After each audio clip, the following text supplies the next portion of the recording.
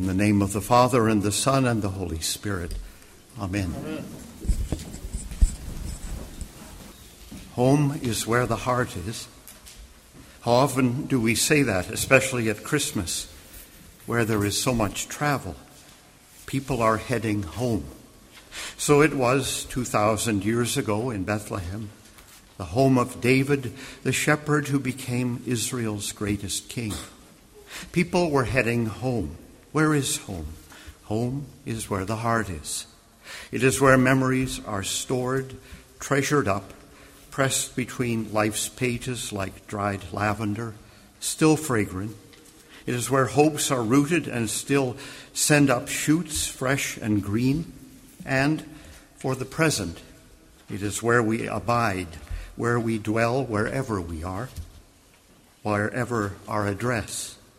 It is where we belong, where we have something to belong to, where we have someone to whom we belong. And it is this belonging that is the root of all our heart's longing. Where does God dwell?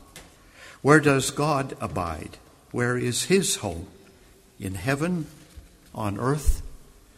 Yes, to all those. But we know God dwells in our hearts. God has made his home in our hearts. We sometimes forget that.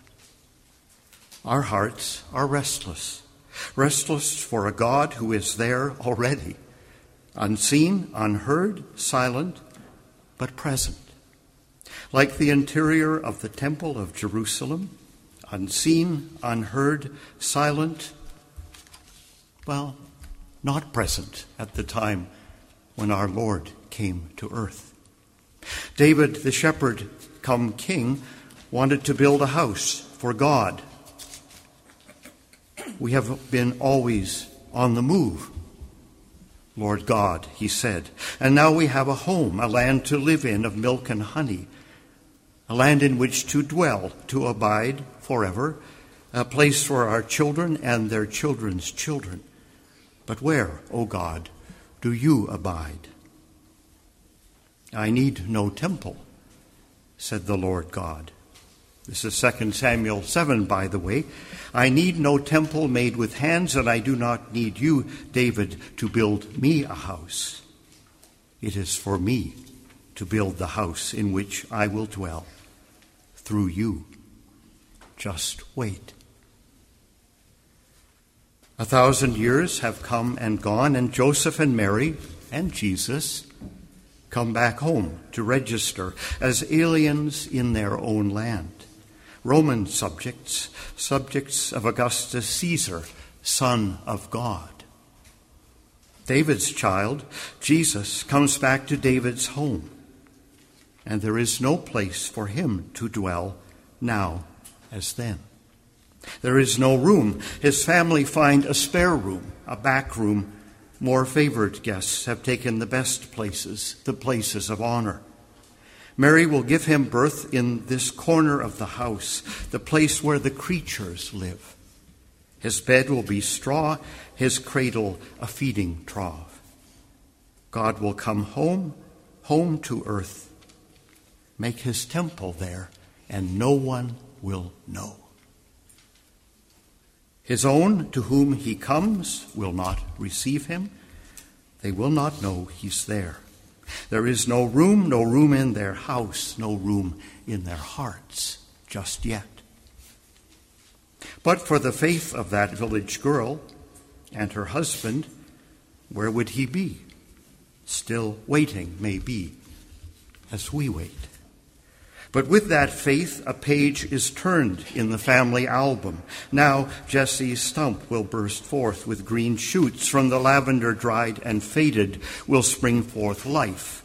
The book of the law will become the book of life. Will crack open, its binding groaning, its pages fresh and white again, waiting for names to be written in, the names of those who know in their hearts that there is room too, for a Savior, for David's son, for God's Son. There is room in that book for you and I, for our children too, and theirs? Is there room in our hearts and theirs? God knows. Do we? God in Christ only comes to empty hearts, to the poor in spirit. The rich have no knowledge of their need of him.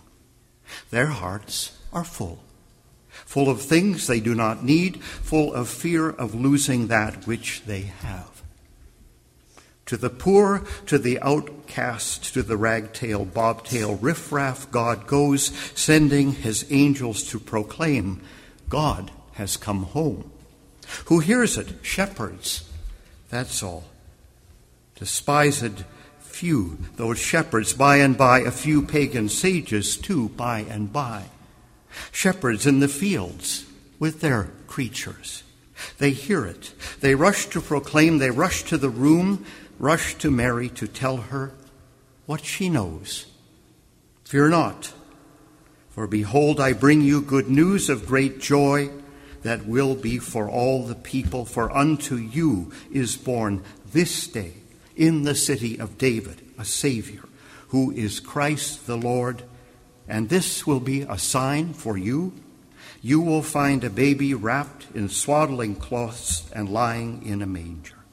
And suddenly there was with the angel a multitude of the heavenly host, praising God and saying, Glory, glory to God in the highest. Sometimes it's good to hear what you already know, and to know that God has come home to a few more, that God has come home in our hearts. He shall never leave. Does Mary know this as she treasures up all these things in her heart? Does she know what Simeon will tell her? Behold, this child is appointed for the fall and rising of many in Israel, and for a sign that is opposed, and a sword will pierce through your own soul also, so that the thoughts from many hearts may be revealed. Does Mary know this? Does she already treasure this up in her heart? Maybe. That is Mary's way. When there's something Mary doesn't know, she holds it in her heart and ponders it. She contemplates it and she waits. Tonight, all is still. Even the creatures are stilled. The stars shine from the black sky, cold and clear. Their light, like the angel's song, faint and strong, cannot be overcome. Their soft white fire cannot be quenched.